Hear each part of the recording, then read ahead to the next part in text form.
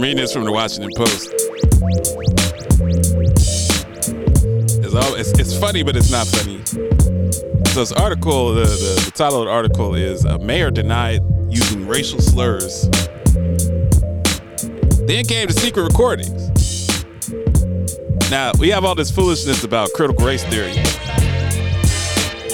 which is some boogeyman term basically to say that, hey, you can't teach that there is actual racism in America.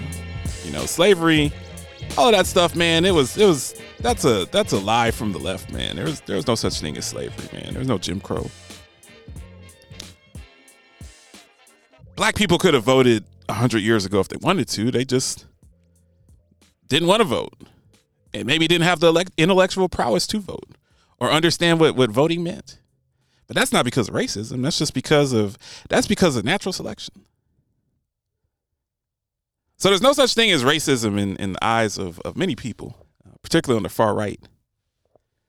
And so when these type of stories pop up, Mayor Sal Bonaccorso denied using racial slurs. He told reporters he found accusations that he had repeatedly called black people the N-word offensive. So he was offended. He was offended. And someone, how dare you say that I called black people the N-word? And then he did what many racists do. He defended himself by saying, quote, I have many black friends. I think I told the story about when one of my employers, they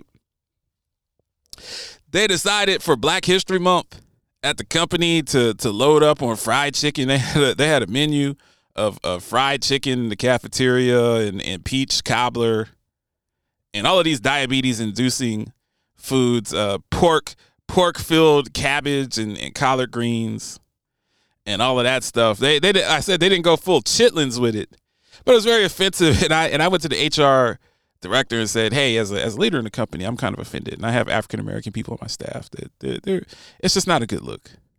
I'm not calling the Rainbow Push Coalition with Jesse Jackson. You know, I'm not bringing in Al Sharpton in. I'm just saying it's a bad look. You might want to rethink this in subsequent years. Person said, well, I don't support this either. And you know, I grew up around a lot of black people. And we had blacks in our house all the time. And it's just like, you know, that's the constant. That's what people say. It's just, I can't be a racist because I have a black friend. The origin story of the recordings that now implicate Bonaccorso starts with Clark Police Lieutenant Antonio Manata, who has claimed he was outspoken against the racism and sexism that he encountered since he began working for the department in 2017, but could not stop it because no one in power in Clark Township was able to control Bonaccorso and other leaders, according to a lawsuit him and his lawyer filed in late 2019. Drafted in late 2019, did not file. Between November of 18 and July of 19, Manata made several secret recordings of Bonaccorso, Clark's police chief, and a sergeant assigned to the police department's internal affairs unit, according to the draft lawsuit. He then threatened to turn whistleblower, filed a lawsuit against the town, and expose the recordings.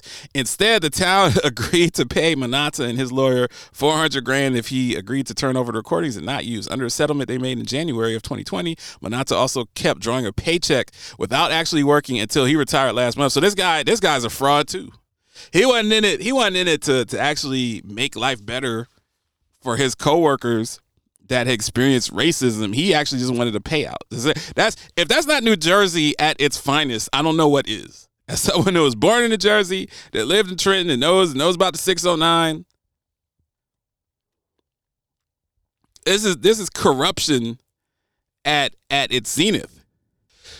The exact quote from the mayor: "I made mistakes, and I'd like to apologize for the pain I caused the residents of Clark, my family, my friends, and all of those who were offended by my comments." He said they had a right to expect more from me. But Bonaccorso added he's learned from those mistakes. He said participating in Black Lives Matter marches in the months after George Floyd was murdered by a police officer in Minneapolis showed him, quote, a much bigger picture of how discrimination played into a complex history. I'm sure that if he could have been kneeling on George Floyd's neck, if he could have been assisting that piece of human garbage, Derek Chauvin, I'm sure he would have been there cheering Derek Chauvin on if he had the opportunity. That's my opinion. It's Lance Jay's opinion.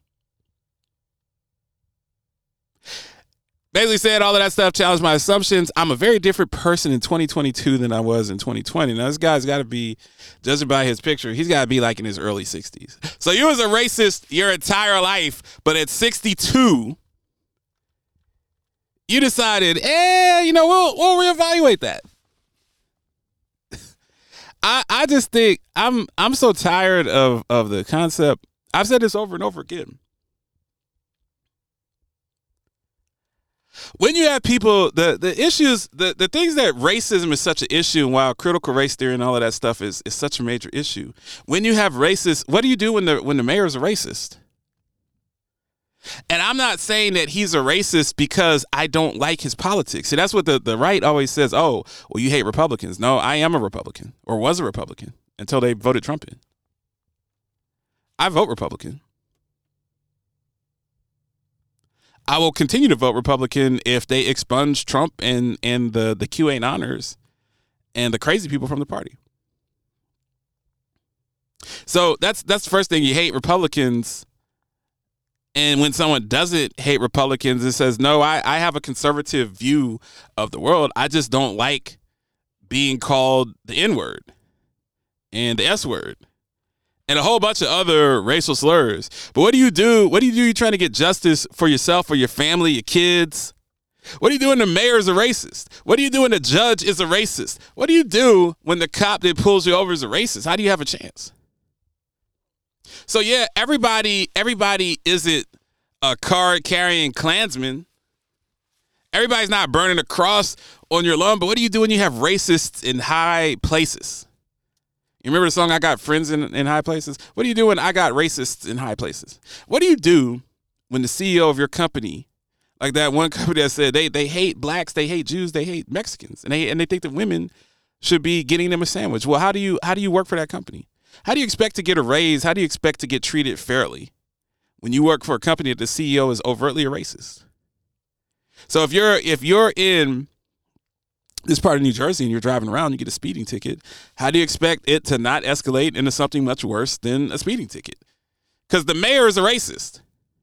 So when the cops beat the crap out of you and it goes into some internal review and you sue, the mayor is going to come to the police station and he's going to dap up the cops and do a victory lap because he's proud of them for wailing on you N-words and S-words. And that's why the exposing these people and then the racists, they always say, I had a chance to learn about I had a chance to reflect on my 60 years of being a racist and thinking that people of color are lower IQ and they have smaller brains and a higher propensity of violence and thinking that women are worthless and they're just here to be footstools and to look beautiful and to have our children. Then you become enlightened and I'm supposed to forget that you were a racist for 60 years. It seems very trite of someone that gratuitously uses the N-word like Leonardo DiCaprio in Django. It's forgive me for not thinking that this guy has changed.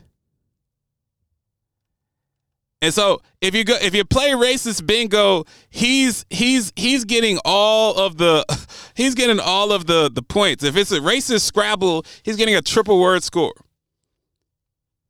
He mentioned that he's changed. He mentioned that he supported Black Lives Matter. He mentioned that he's sorry. He said that he's learned a lot. He said that I have black friends.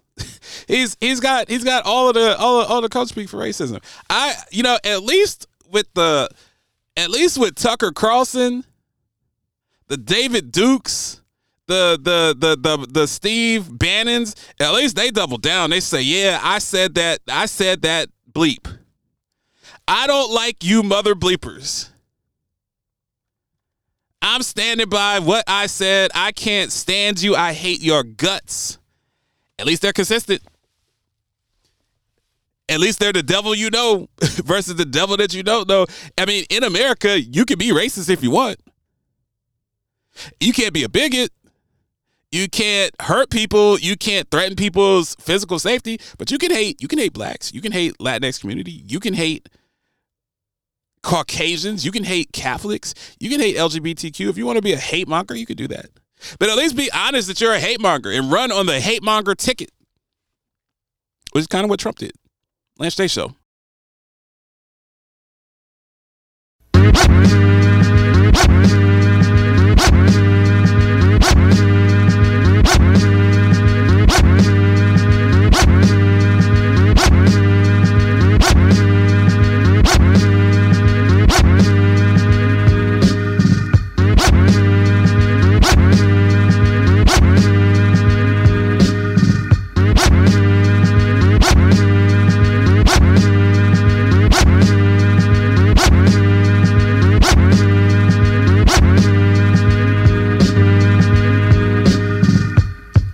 Listening to the Lance J Radio Network.